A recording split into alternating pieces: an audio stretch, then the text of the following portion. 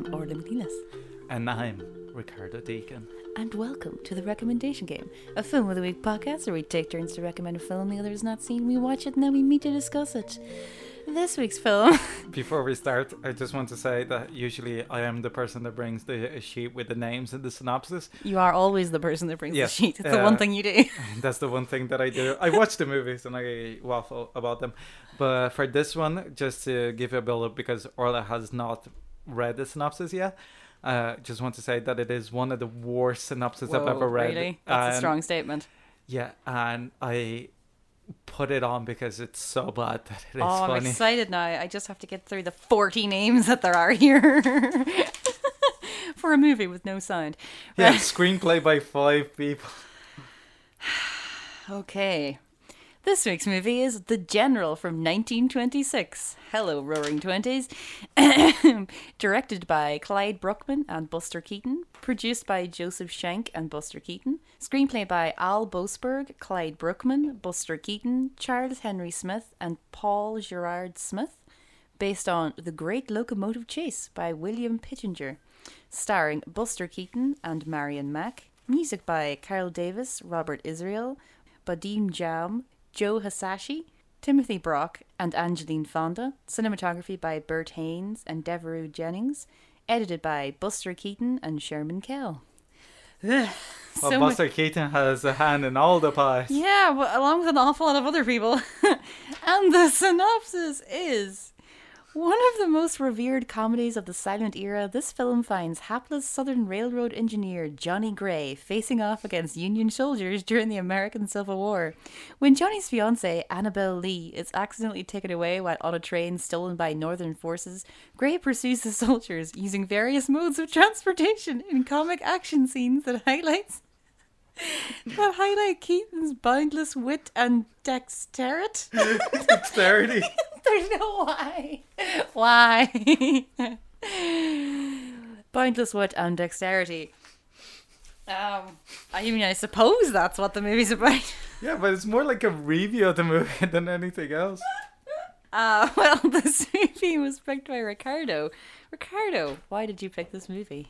Well, for one, I wanted to do a silent movie for ages because it is such a big part of the origins of cinema as a popular form and as a narrative form, and I was for ages trying to pick one, and that's why it took so long for this episode to come about, because there's so many great movies, but at the same time it's not like the type of movie that you want to be watching every week, etc. Like that we did mention some D.W. Griffith etc. and the problems episode. therein. But I picked this over Chaplin as well because I prefer Buster Keaton as a filmmaker than Chaplin. Chaplin was, in a way, something that was a huge problem, especially in silent comedies at the time, is this winking at the audience kind of idea that even the Marx Brothers did a bit. That anytime that anything funny happened, it's almost he's kind of like a mug face. Yeah. Well, Buster Keaton is kind of a 1920s version of Bill Murray. This deadpan idea. Oh my God! Yes. Of that everything is funny, and it's even funnier because it's nothing of the funny points are really lingered upon. The gags just happen, and it's like the character actually exists because he's a serious man and a serious world. He has serious business. Yeah, and he has to get that train back. He's serious about what he's doing. It's just that everything that he does is so fucking feckless that it is amazing. But it's also like a show of how it took, like how much of a genius Buster Keaton was to make this movie in 1926. That even Chaplin is great, but his films you have to watch within the context of that era. When this movie, for one, Buster Keaton was famous for having very little dialogue in parentheses in his films. That most of the films of that era had something like 30 or 40% of the film was just text on the screen. There's very little in this. Yeah, and because he doesn't need it, he even in scenes when people are talking, unless he needs to purvey exactly what the dialogue is for plot reasons, he doesn't put the text on screen. like they're because the characters and the actual disposition of the characters and how the scene is shot gives you the meaning of what the words are being said. Yeah. So I think that's genius. And also like the idea of having a movie that there's, for one, is two really long chase scenes more than anything. But also for that time, for so much intercutting between environments and scenes and everything, that it's so modern. It has aged so well as a film. There's just so much in it. Yeah, and it has so much from character base and from like historical context to talk about, and the idea both of when the film was made and also the period of history, the period of America that this movie encompasses, and also the performances, the characters. That is one of the few films that also has like of that era that is not just a damsel in distress kind of movie. She gets as many laughs. She doesn't get tied to the train tracks, which I was very disappointed about, because I was just waiting for that to happen. Like, especially a film that is entirely like in train scene. I know. I was robbed. All the gags, it's like, I think it is a truly hilarious movie, like in the slapstick fashion that you can see the repercussions of this style throughout, especially in modern terms with somebody like Wes Anderson. It's clearly big. It's no coincidence that Wes Anderson found a kind of likeness of mind with Bill Murray, because it's the deadpan of Buster Keaton, and it's the sad Joker kind of idea. And it's so sad that Buster Keaton, like so many people say that Buster Keaton wasn't able to transition to sound because of his skills, but the true reality of it is that when his contract ended at the same time as sound came in, he gave away in his new contract for more money to produce movies, his liberty on how to produce movies. So he was never able to... Well, didn't this also bomb at the time? Like, this made... Yes and no. It's kind of like it bombed compared to movies like Chaplin, but also it's the fact that his movies cost, because he was never even at his height, he was never as big as Chaplin, is what film critics always said, that his films did more than Chaplin's film with a lot less. Like, this movie would have cost a lot less than City Lights and The Great Dictator or whatever, but the production values are so massive in the same way, mainly because of the way that he's able to direct scene. And also the way that he was able to throw himself at gags and action scenes, that he did all his own stunts, but also that he has this obsession with perfection.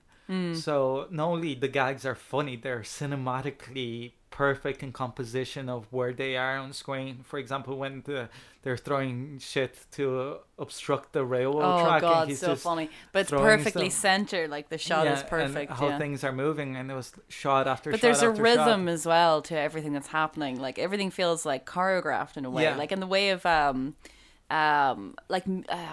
what was the modern example I was thinking of?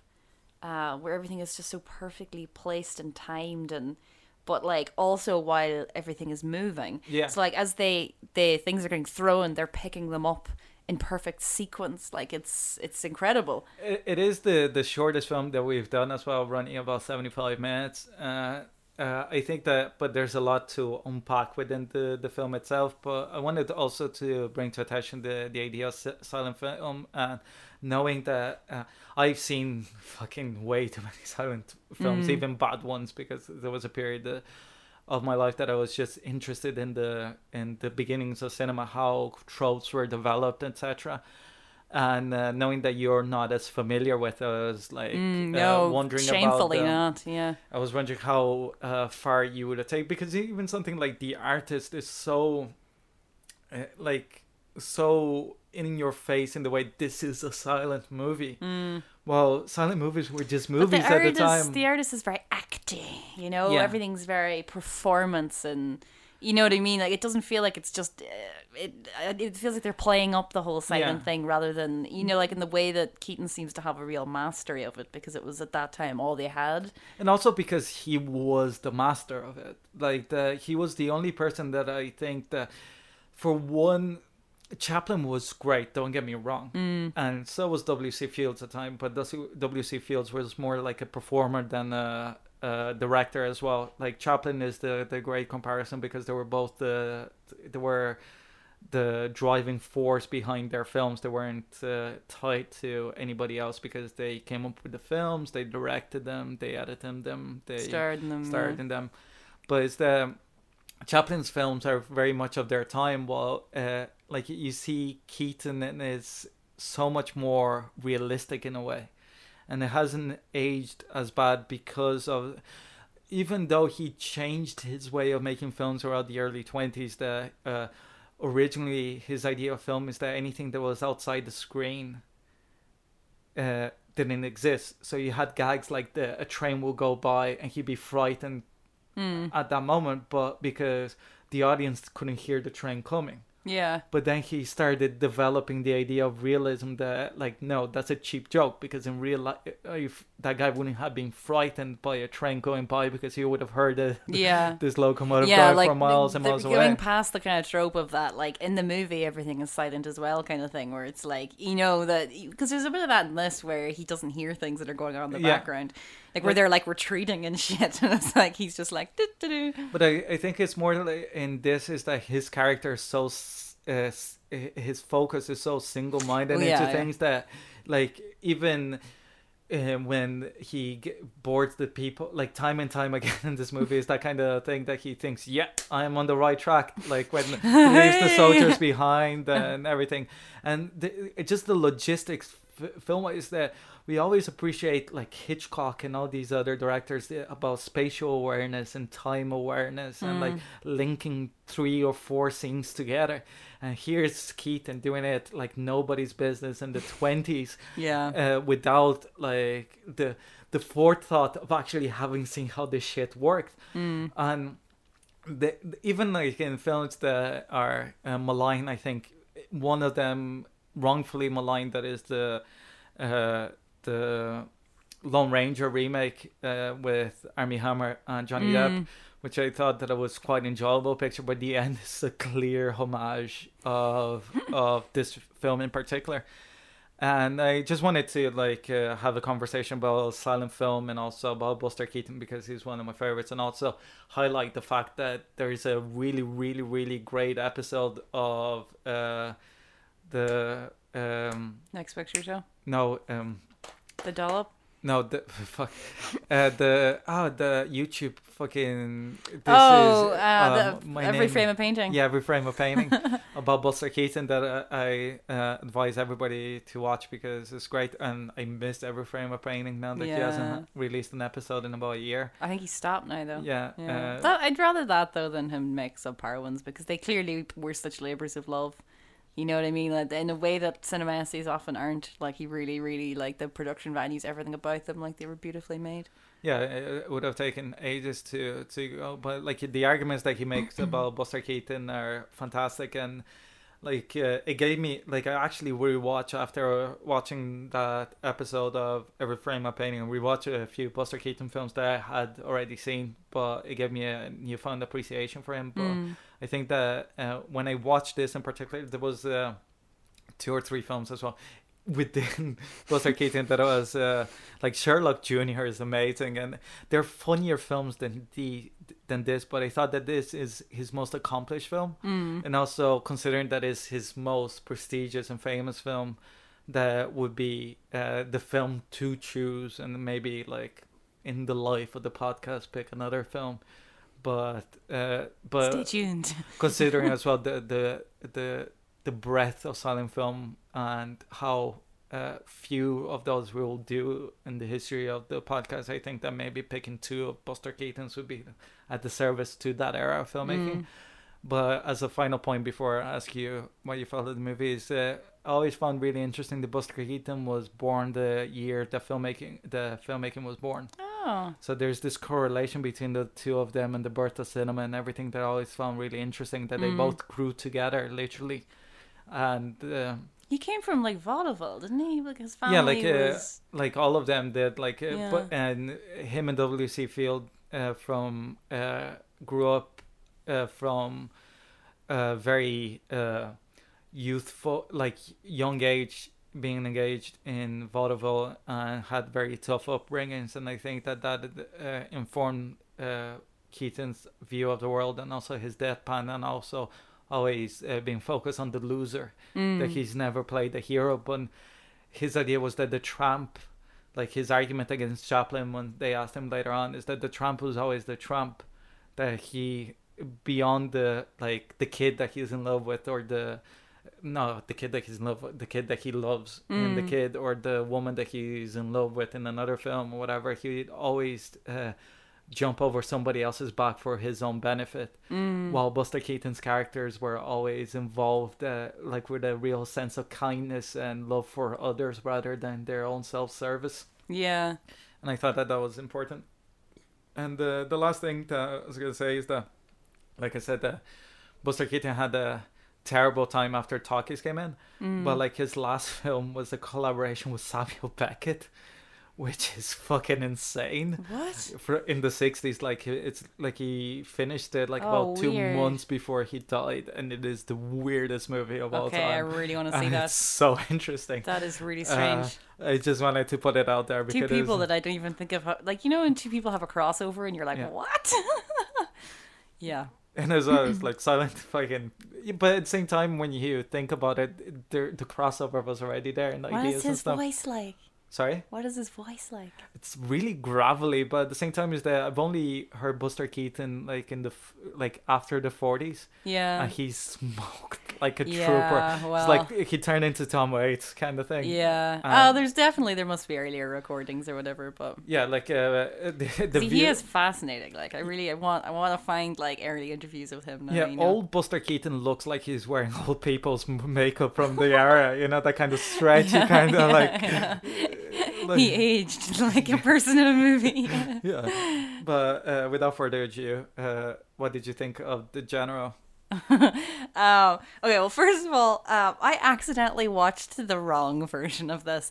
I watched like the super long, I don't know like why it's longer or why, because I did not watch the 77-minute one. I watched one that's much longer than that. I did not realize this until I got about halfway through it, and I was like, wait, what?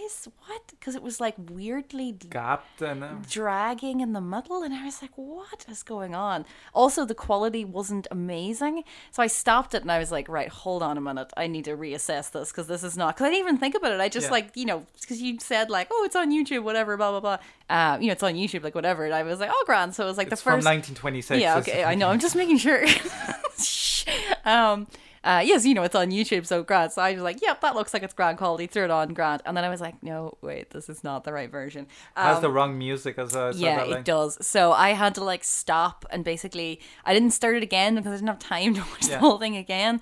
So it ended up being a bit kind of fractured for me. So I do want to say at the start that like one thing I really want to do is watch this again. Hope like preferably in a cinema or on a projector or something, because I feel like there's a lot of things that I missed, like in the way of wait, you watched the entire thing? Like, did you watch from where that stopped with well, the I went one? back a bit, but I didn't watch the whole thing in proper quality with the proper music and the proper length, so I was a little bit, felt a little fractured. It didn't completely, so I feel I'm like so disappointed. No, I know, I was disappointed as well. I didn't have the time to remedy it properly, and I was actually really annoyed about it, because when I found the really good quality, then I was like, for fuck's sake.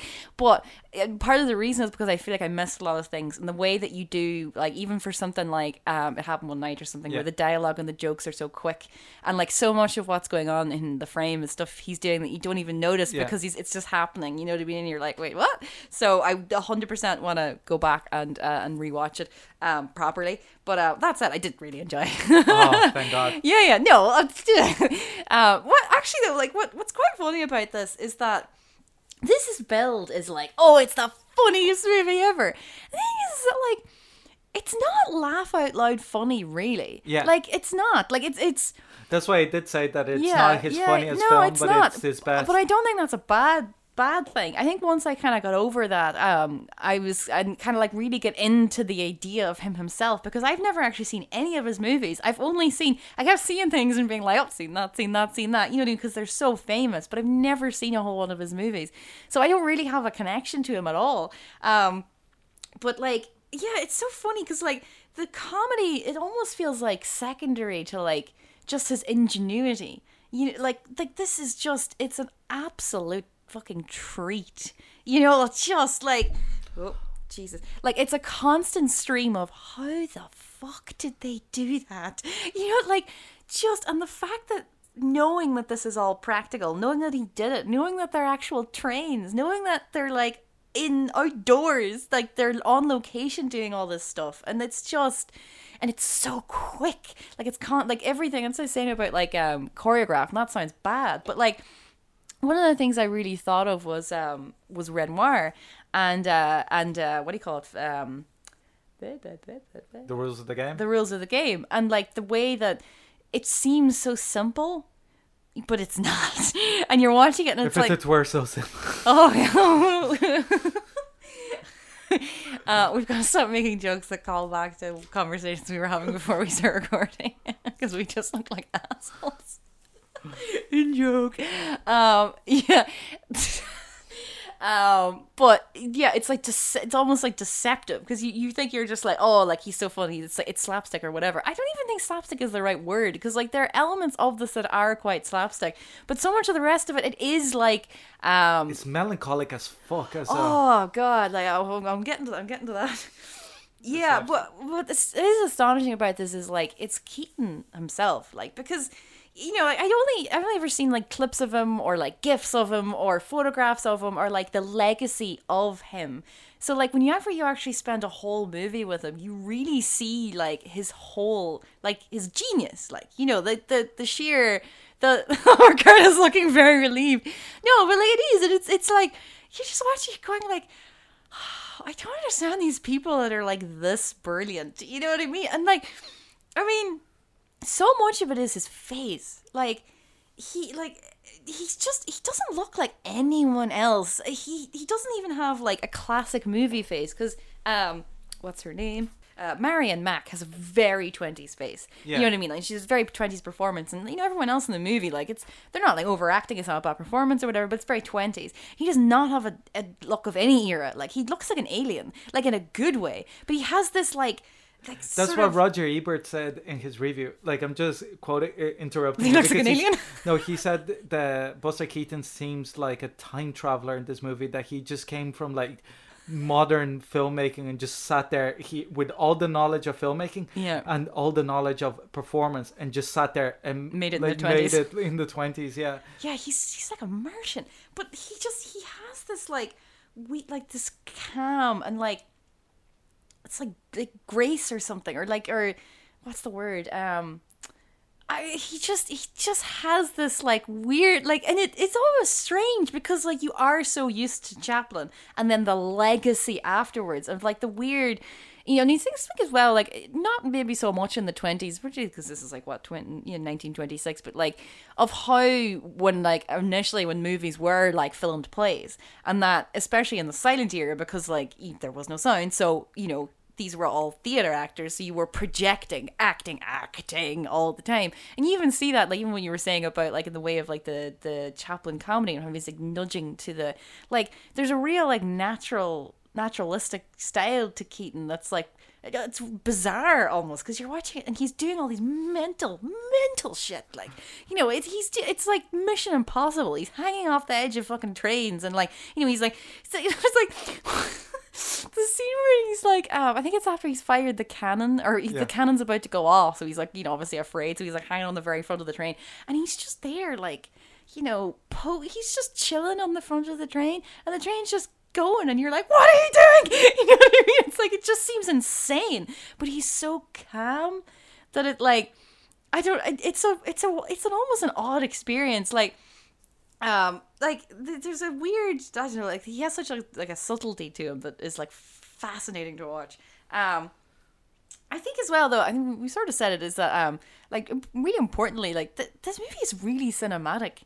And I know like saying that something's cinematic is stupid, but like it even just what I was saying about like, you know, the staginess and how like this could have, you know, easily been felt stagey, but there's such like an expanse to like, and again made me think of Renoir, because there are so many very, very wide shots outside where like, you know, there's however many extras in the background, and like mental shit is going on, and he's just there like in his train, you know, and like you really feel as if you're outdoors, like, and it's incredible, like it's like the the world around him feels very real. Yeah. And like everywhere he goes feels very real. And it has a real like 20s America feel to it, kind of in the way that It Happened One Night did. Yeah. But even more so because that has that like 30s like stagey lighting, And whereas it's also this kind is of interesting that this is a period piece in the 20s as yeah, well. like but it doesn't feel like a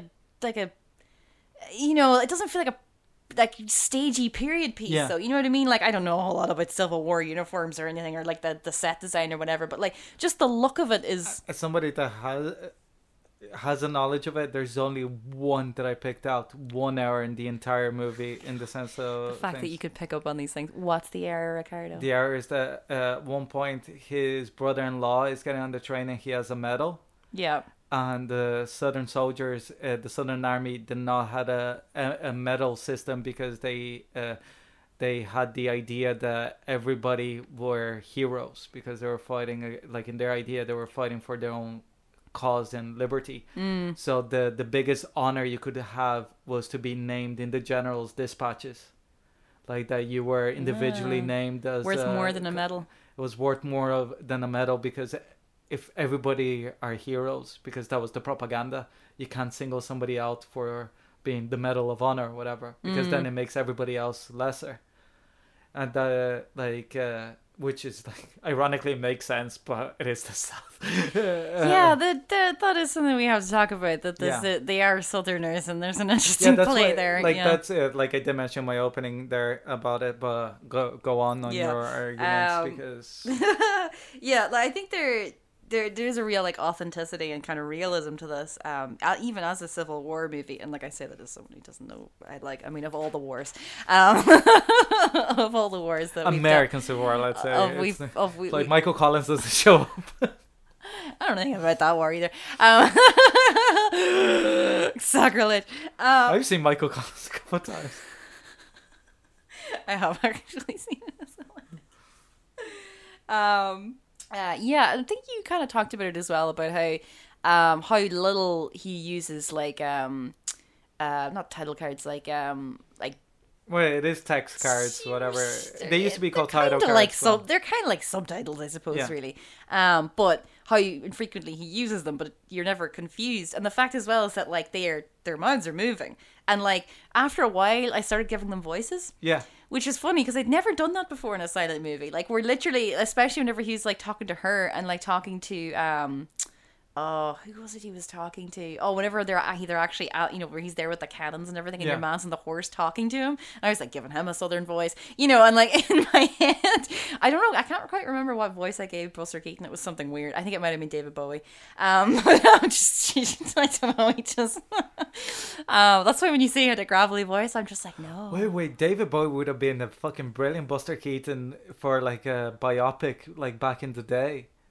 Like if you're talking like the skinniness and the weird shaped face and everything, the eyes. I was thinking of someone else though who looks really weird, who some young actor, and I was like, he would be so fucking perfect for Buster Keaton, and now I can't remember who it was. Someone who looks really weird. Yeah, it's a film of like lots of like small little moments as well, Yeah. like, you know, particularly between him and her, and like even like that's some of my favorite parts of this, or when either he's by himself or where he's interacting with her, because I do think that like I think part of it that didn't completely come together for me was because I watched it in such a kind of a fractured Yeah. way, that the middle started to kind of The middle is the best bit of the movie. Like that's not the middle, kind of like the second chase. Parts of the second chase started to lag a little bit for me because they're quite long, and I think it's because the first chase It's was so longer great. in yours. maybe because it felt like he was on a train running away or towards things for a very long time, and that started to get, I think that is it, because it took so long for him to get to the actual where are they, the house, Like in where he's under the table. Like in the position, whatever, Yeah, the whatever, occupied position of the whatever north. it is. Yeah, It took a long time to get to that. like, So that it but started. that's like about 20 minutes. Yeah, of the see, I original think I version. just watched a really bad version of it, so probably if I just watched the 77, because even whenever I then watched the second part of it on I was like, whoa, it's over, what? You know what I mean? No, it's like you literally blink and it's over kind of film. Okay, don't watch the longer one, because the first part of it overstays its welcome, and it's annoying because like it's so good, but it just starts to. It's also the fact that musically, the reason that they have so many musicians in it, because also being a silent movie, that like music, like it's playing music wall to wall pretty much, is that the music really develops within the film, and if you have the wrong thing, is that it's really telling you stuff about the character. So like when the locomotion theme kicks in, it just like brings you up and you're like moving like a locomotive, like moving my arms like a locomotive. Ricardo is currently moving like a train. Yeah, like you did the train dance that you're like dance, but like, God, I love this movie. Like what you were saying about like when he gets to the house and he hides under the table, like the genius of staging of the under the table is great. like the way of like presenting every little thing, and when your man is burning the cloth on the table and you see his eye through the hole and then his view through outside of the hole, like cinematically you go, it took another 30 years for them to try to do something similar. Even look at Hitchcock and it doesn't feel as modern as this does, but there's just so much coverage. I was watching it and it's just like, but that's the thing, is so many shots. But the thing is that it's not coverage as per se. No, I don't mean that in the like, not in the just setups, for audience. better. Yeah, that there's more setups than most other films, let's say. But it was setups that he knew exactly, like almost like the Coen Brothers. They're very precise. Like they feel completely natural. It doesn't feel overshot or over edited at all. Like no, not like that. It's just like from a filmmaking standpoint, and the fact of how expensive film was, and that how big the cameras were, and that they're on a fucking train. And then when you think about like how wet it gets when they go in the rain, the lightning storm, like, and the bear in the why is there a bear? I was watching it and I was like, wait, is that what? It's a bear! It's like, but it's going from pitch black to like light going in and then pitch black, and you're thinking about how fucking El Zorro shot in the 50s for TV that was like day for night. Even like Platoon in the 80s didn't do night scenes that felt like night scenes like this did. The rain is crazy. Yeah. And like it's just it's the practical of like even the draw on lightning and then it blows up the tree is like fucking, it just shocks you back.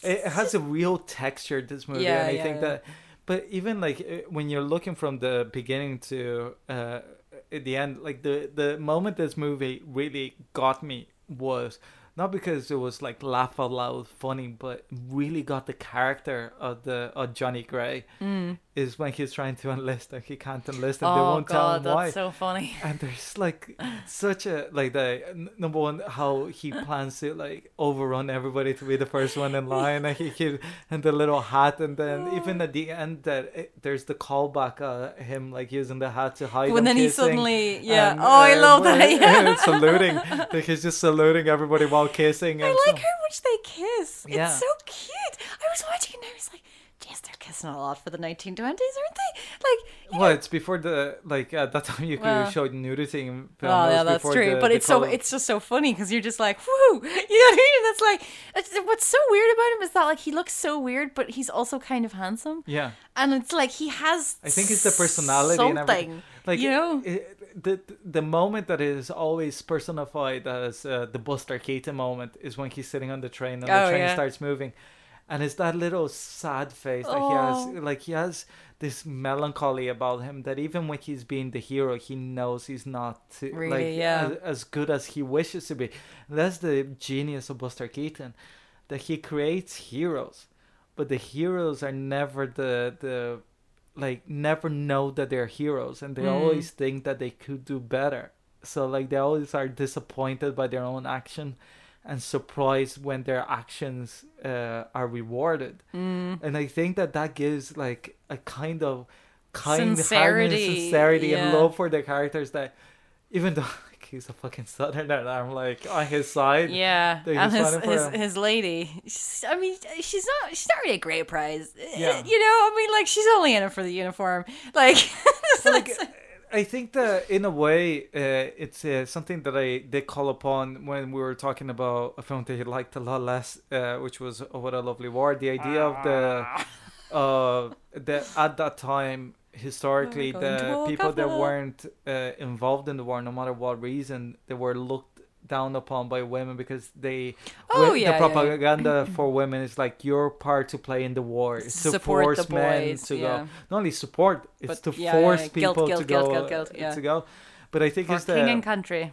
that once she realizes that what he's doing, even before she realizes that he's not there just to free her, that originally he started with just the train, I mean, you get that general back. that like it has a real sense like of pride to what they're doing. And I think that the choice of using the South, I think, is clever, if not kind of problematic, but at the same time is that it is problematic for reasons that the film doesn't deal with, which is obviously why the South went to war. But also when you think, It's 1926, though. yeah, but the problem when dealing with that war in particular is that there's an overview of what the war was versus what the people that fought the war actually were. And I think that that's the only reason why I don't have a problem with this movie in that sense. Is that, like, if it is that you're dealing with a general and stuff, okay, fair enough. But the thing is that people The normal people who actually fought the war, like slave owners, were like the South in particular had a program that the North also had when conscription came in, that you could pay somebody else to go into the army for your. So like the war was populated by like poor people and not by immigrants slave and owners, whatever. Yeah, and it's like even in the South there was a lot of people that joined the army because the North invaded the South. yeah. And their ideas, like Robert E. Lee, who was like the leader of the Virginia Army, he said, "Oh yeah, I'm against slavery," even though he was a slave owner.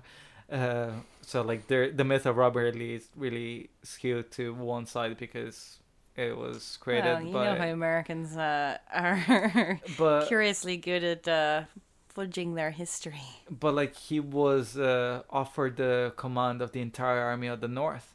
Before like right before the war kicked off, and the only reason that he didn't take is that he couldn't invade Virginia as a northerner. And it's the idea of Well, it's states' like rights, whatever. state pride, and like even the fact that like these were people that literally never left their Yeah. towns, never left their villages or whatever. They'd never seen any of the rest of the country. They didn't know what the North was like. They Yeah. it was, yeah, like it is very interesting, and like I think the idea of this as a period piece in 1926 is really interesting, and how they render it, like it's And it's also like the fact that like this really renders correctly why most of the people were fighting for what they were fighting is that ironically, even though like the evils it is the opposite, like that's why it's less problematic as a war depicting the other side as, let's say, World War II with the Nazi side, because ideology was so much in the forefront of the fascist regimes or whatever, is that obviously they were living in a very corrupt society, and all of them to the man was racist.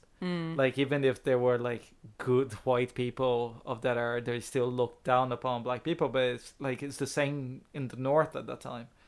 You had the black battalions. Is like you're not like they still have white leaders because a black person couldn't run the. It's kind of the whitewashing of history that the North was perfect, going down. Yeah. And also is the fact that a lot more, because of education, etc., that a lot more northern soldiers were joined by the ideology, and there's a like for like swap that is not really fair for southern soldiers when it comes to it, because a lot of southern soldiers, number one, didn't have the education to know what the fuck was actually going on, and number two is the fact that a lot of them, even though obviously the state rights idea is kind of blown away by the fact that the first state to secede, which is North Carolina, said that it was because of slavery, but Lincoln didn't show in the ballot. It's not that people didn't vote, it's that he didn't show in the ballot in 17 of the state, like in 10 of the states that seceded. Like he got so few votes. It's just the population growth was so big in the North that there was a lot of people that were like, yeah, the South needs to be rechanged or whatever, but you can't be part of a country that even if nobody votes for this guy, he still can be president because of the population change, because of like the very famous. Was a fucking what's the voting system in America called again? Electoral college. Yeah, the electoral college. It's like by population vote, whatever. Mm. But I think that because none of these characters are slave owners, none of those characters are shown. Whatever, No, you they're can't all really, they're all normal people. Like it's all very low level. like. But again, it's kind of like they're on the wrong side of history. But at the same yeah. time, you can't whitewash and saying that you can't have a story about these characters without. Yeah, and them again, kind of thing. it's 1926, so you know. But part of it as well, they're going to get a small amount of leeway there. that Keaton said that the reason that he chose that, because number one, it was like based on a real like short story or whatever, and it was like kind of inspired by real life. Really? But, yeah, like but What? yeah, Chattanooga, like the battle that happened, and it was like a Were spy. people chasing each other on trains? Yeah, Really? but it was like one chase up and down. Like it was one guy that I would have like- chased somebody on a locomotive. That's so fun. but like from And a bike. from my understanding is like he chased down. I love that so much. But he chased down somebody like not for just a locomotive, it was because of secrets, because he knew that they were spies, and then he had to go back to the lines to tell what happened. Obviously, Buster Keaton really blew it out of proportion. No. But I think I read in an interview that the reason that he chose that is that the idea of somebody that is an engineer in the South at the time gave him a position that was a lot more importance to the war effort than if you were a northerner, because there were a lot more technical minded employees, factory workers or whatever, that you could just put in charge of a locomotive. So you're kind of in short supply. Yeah, that's why like he goes that I had in to a way he was kind of more important that he just didn't realize it. yeah, and it's like otherwise if the only other way that if you put a northerner is like, oh yeah, he's a factory worker. But then it's not. You can't have a train chase, and it's What I love about Keaton is that you really see that you don't necessarily see with any other filmmaker of the era, with the exception perhaps of D.W. Griffith, because he kind of invented the language of cinema. Is how much the ripples of his like rock that fell in the pond just goes through time. How different filmmakers pick up what he started and just develop it for their era. Like we mentioned Bill Murray, but like there's so many Wes actors that Anderson are is, just like, and that's why I love also Rushmore, because both Bill Murray and Jason Schwartzman are doing Buster Keaton. Yeah. And it's kind of two generations It's so doing it. yeah. While it's a director that loves Buster Keaton and doing everything, Oh, even God. the staging and stuff. That Wes Anderson thing is so dead on. Even to the fact that he has a train movie. Yeah. Like And that's the thing with Keaton as well. Like every one of his films have the same quality as this has. Like they're very different, but like Sherlock Jr. nearly picked it because like the story is so complex for a silent movie. That is like about a guy that gets accused, like a cinema projectionist who gets accused, like he buys a $4. Is this after or before now? Before, it's like 1924, I think. He, like in Sherlock Jr., is that he buys a box of chocolates for this girl, and he's ashamed that he can only afford a $1 box of chocolates. Like he writes the price down. That's a $4 thing. And the other guy that wants to marry this girl. First of all, I don't think it was $1 and $4, but anyway. No, it was $1 and $4. Okay. And then the other guy goes and robs a watch of the girl's father and pawns it for $4 and buys her a $3 box of chocolate and gives it to her as well. And when the father realizes that he's been robbed, he gives the voucher of $4 into the pocket of Buster Keaton. So because he faked it was $4, it was whatever. But the thing is that he imagines that he's Sherlock Holmes to try to like fucking deal with this crime, and like it's already complicated just to talk about like what it is. There's like a movie within a movie within a movie in silent era. They don't even have transitions through sound, and he's able to do it. It's not as complete a picture as The General. That's why I picked The General, but it's a funnier picture as well. So it's kind of like and more melancholic because he plays like that's the thing is that the tramp is the guy that is meant to be the loser but always wins. Yeah. But why Buster Keaton is cheery. he's just a loser. Yeah. Like he sometimes wins as well. Like he doesn't always win. He's so, almost like he kind of reminded me of a little bit of like Kurosaki as well. Yeah. That kind of like downtrodden and melancholy, but not sad. Just yeah. just a little bit. It's Yeah. Kaurismäki is clearly but that's the weird way of Kaurismäki is that Kaurismäki took all that Ozu took out of Keaton and just Made it distilled finish. it, just distilled that, but without like calling to Keaton. It was like it's like putting Keaton's Beep, boop, comedy beep, boop, into boop, boop, Ozu boop. kind of thing. It's like Yeah, there's many dots. yeah, but it's the genius of and like that's the thing that always surprises me watching a Buster Keaton movie is that when you watch something like Scorsese or Kaurismäki and like Tarkovsky and all these great filmmakers that or Kurosawa or Ozu or whatever they're like grabbing the ball of another filmmaker and just bringing it along. This guy like he invented the ball like He's lit the torch. Yeah. Yeah, no, it is insane. It's the fact that like not only is he directing this and creating it, it's that he is also performing it. It's like and even when we were talking about like Renoir or whatever, like I mean, obviously that's he's a genius, but he wasn't acting. You know what I mean? He wasn't like physically performing like because Keaton's in almost like every frame of this. Like it's just. Oh, and it's what makes it, and it's surprising as well that he's able to get so much character. Like even the relationship between the father, the brother-in-law, and the girl. Yeah.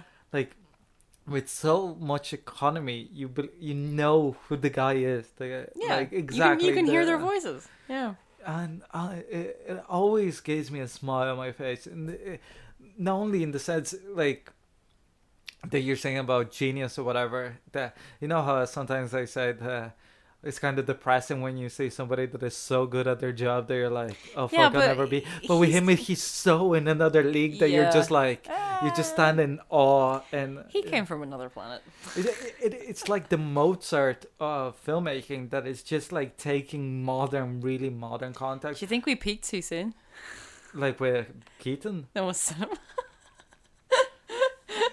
No, I don't think so because there's.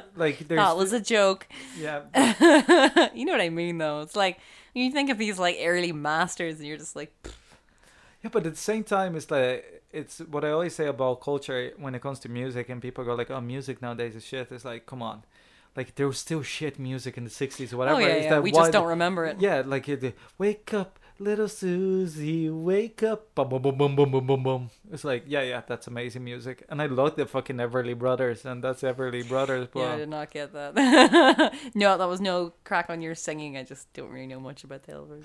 Yeah, that was like a #1 hit for months, and it was like just a piece of shit music. Oh yeah. I mean, I think like it's funny that. Like the Chipmunks, Chipmunks took the fucking Beatles out of the. I think you are right. All right, Alvin. I think you're right, but at the same time, I think it was whenever we were doing Good Friends of the Pod, Claire and Sean's wedding video thing, and I wanted to go back and get like songs from the 2 years that they were born. And I went back and looked at the chart from like 1988 or whatever it was, and I was just like, oh my god. And you have the nostalgia of the 80s of music and stuff. And but like it's the funny bad, good because things there were fucking classics, like Faith and you know what I mean, and then like you go down the top 10s and you're like, oh sweet mother Jesus, it's like the 90s is the same. If you like, even when you have like good shit music like is, Five or Backstreet Boys, yeah, but then it you is, have like fucking it is 98 degrees. There are like various scientific studies though that show that music is less diverse and more derivative these days, and that's our fault apparently. I kind of annoyed that you didn't appreciate that in an episode about Buster Keaton I mentioned 98 degrees.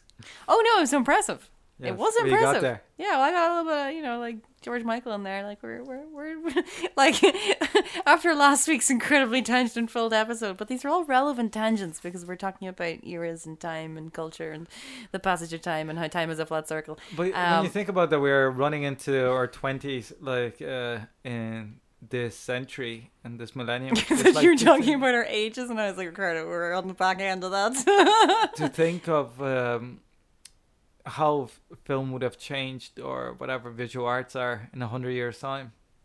Yeah. And I wonder how much of Buster Keaton's legacy will stay there. And I think that no matter what art form it's taken, be it video game, narrative video games still have like the same storytelling. Like any visual medium really has the legacy of these great masters at the time. Even theater has changed to accompany Incorporate yeah. certain elements, yeah. And I think that it's the wonderful thing, and I think it's the worthwhile thing of looking back into times before, but also it's weird to realize that these were people as well, and they were shooting in color.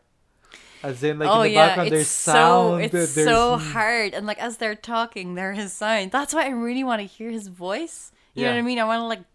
No, but it's so weird to think that it's like he lived in a color world. Yeah. And he, like, they're talking... When he was giving direction to the cameraman, he's like, can you do this with the camera? And That's do why this I or really want to whatever see and stuff. that, incredibly weird mashup with him and fucking... what's his name?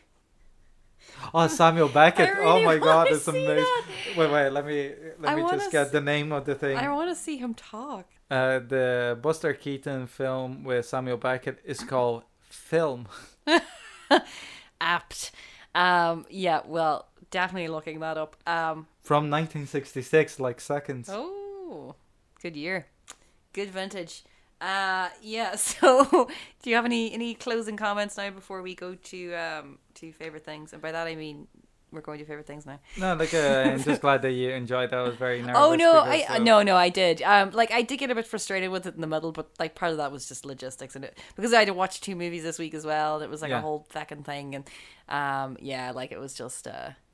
Well, like I hope that you watched the other one, and I hope that it has given you the thirst to watch more Keaton as well, because he's an absolute genius. Absolutely, like I really like the whole thing is him. Like it really is. And it is true that it did age very well, which is astonishing. Like I like the chase scenes, like it really feels like propulsive in a way that a locomotive does. Like it's very apt that he chose a locomotive to be the chase scene. It makes me think of like every movie I've ever seen with like a train chase. Even like I'm thinking of something like Anastasia, the animated thing, which we brought up before, and how like it has a thing on a train on a fucking bridge as well where it explodes, and I was like, yeah, and the locomotive falling down, it was like an actual locomotive in the battle scene. Like very, it's called back by Sergio Leone in The Good, the Bad, and the Ugly when they're like crossing the river. Yeah. And even the train falling down, it's mirrored in the Bridge on the River Kwai, which is another great film and future pick. And only 3 hours long. Oh jeez, yes. But yeah, what's your favorite thing about this movie? Buster Keaton. I mean, like, come on now. Well, you had to give it to the man, the director, producer, wrote. See, I think probably my favorite thing is Buster Keaton as editor. Yeah, no, I mean, like, the man is the movie. Like, it's just, and it is funny, like. Sometimes you think that, like when you watch people in old movies and like, the old film stock and everything, that somehow it gives them a certain gravitas or whatever. But then whenever you watch a really bad classic movie and you're like, no, in the same way of music that no, there were bad movies. Yeah. And like I think that your sort of nostalgic haze will only go so far. And the good thing about silent movies is that I don't really have that nostalgic for it because I didn't grow up with them. I didn't really watch many of them. It wasn't until I went to college and became a snob. So, yeah, like it's just it is a fascinating, just like I really do want to watch it again because it's so rich. Like it's just so much there. So, Ricardo, what's your favorite thing? It's Buster Keaton as well. Like there's no way about it because everything that comes from this movie, from the pacing to the shots to everything, it comes from him. And I think that it goes into that. Like one of the few auteurs of cinema that you can say that is an auteur, because every single film that he did, no matter what team was behind him, was the same quality and the same kind of approach to filmmaking. The way that you're talking about gravitas and stuff, like it's interesting as well. Like never mind that. you love posters. Look at the fucking original poster of this movie from 1926. Is that the super weird painted one? Yeah, the blue Yeah. background and like So bizarre. He looks like he has a sailor suit on for some reason. And it It's looks amazing. even more Martian-like than Yeah. he does in real life. But like, Yeah. I think that he's like everything about Buster Keaton is great, and I think that it's a shame that he is kind of forgotten in many ways, compared to Chaplin and stuff. Yeah, Chaplin is much more, which is kind of sad. And it's Not to sad diminish Chaplin, but that even film buffs also kind a of babe. like, Also a babe. yeah, even with his dodgy eyes. Babes of, of silent cinema. The fucking Orla McNeely's fucking magazine, like 2 issues before it folds. But Hey now. but I could do babes of particular eras, babes of the 70s. fucking just Just Jason Robert Robards. Redford. Oh, well, absolutely. Oh my god, he was such a babe. Sorry, go on. then I lost my train of thought. I'm quite sad that there weren't more puns, to be honest. Okay, let's. Ricardo's a bit tired. Okay, well. Well, I was just afraid of being shot down. Oh. Anyways, we would have edited my masterpieces. Anyways, That's actually what I do. so what was your least favorite thing besides not watching the correct version of the movie? Oh yeah, it's that. I just didn't have enough time this week to properly, like, because once I'd sort of fucked it up, I should have. If I'd had time, I would have just stopped it and started again. With the Well, proper. at least it was better than you fucking watching The Jenna with Brendan Gleeson from 1998. That would have been hilarious if you were sitting Yeah, down. but I mean, if I hadn't noticed literally until we sat down, like that time I watched the wrong version. No, I watched the wrong movie, but Well, like, technically. but I watched the right movie. Like, yeah. Future pick. yes. Yeah. So that was the general. Well, from- like I don't have. Oh, least sorry. favorite things. Okay. What was your least favorite thing? I suppose that like the southern things, even though it makes sense narratively wise, it's kind of anything of that. But it's the, like context of time and place as well always plays a part. You can't. Like if you have an objection with anything about how we view the world now, you can't really watch anything from the past because like either like the filmmakers were dodgy or the film itself is dodgy in some way, be it misogynism, sexism, whatever. So I think that there's no issue about enjoying those movies as long as you call attention to the issues that And that they you're aware. ignore. Yeah. Like the same way that something like fucking French Connection is completely misogynistic and racist. Doesn't stop being a brilliant movie. But you can't. Dude, like things from like 5 years ago, and you're watching them, and Yeah. you're like, oh god, it's Yeah, like. but like as long as if it is great, like one of my favorite directors, 2 of my favorite directors, Stanley Kubrick and David I was Lean, gonna say and they're Stanley like 2 of the Kubrick. worst fuckers ever. Like David Lean famously, like in Dr. Zhivago, a woman, an extra fucking gets her legs chopped off by a train, and he just, as soon as they drag her away, he goes, "Oh, just get the blood out of the fake snow and let's shoot it again." Like no fucking Wait. time. What? Like she actually got her legs chopped off? Yeah, and it's in the film. Like she's like the scene is that she has to like put a kid into like a train cart or whatever. Like she's running next to the train with like a kid, and right after she gives the kid to like the person, she slips and her legs went under the train and the train run over her legs. So they just went and go like, oh yeah, we have to shoot the Did she exterior. die? No, she just got her 2 legs amputated. And On that note,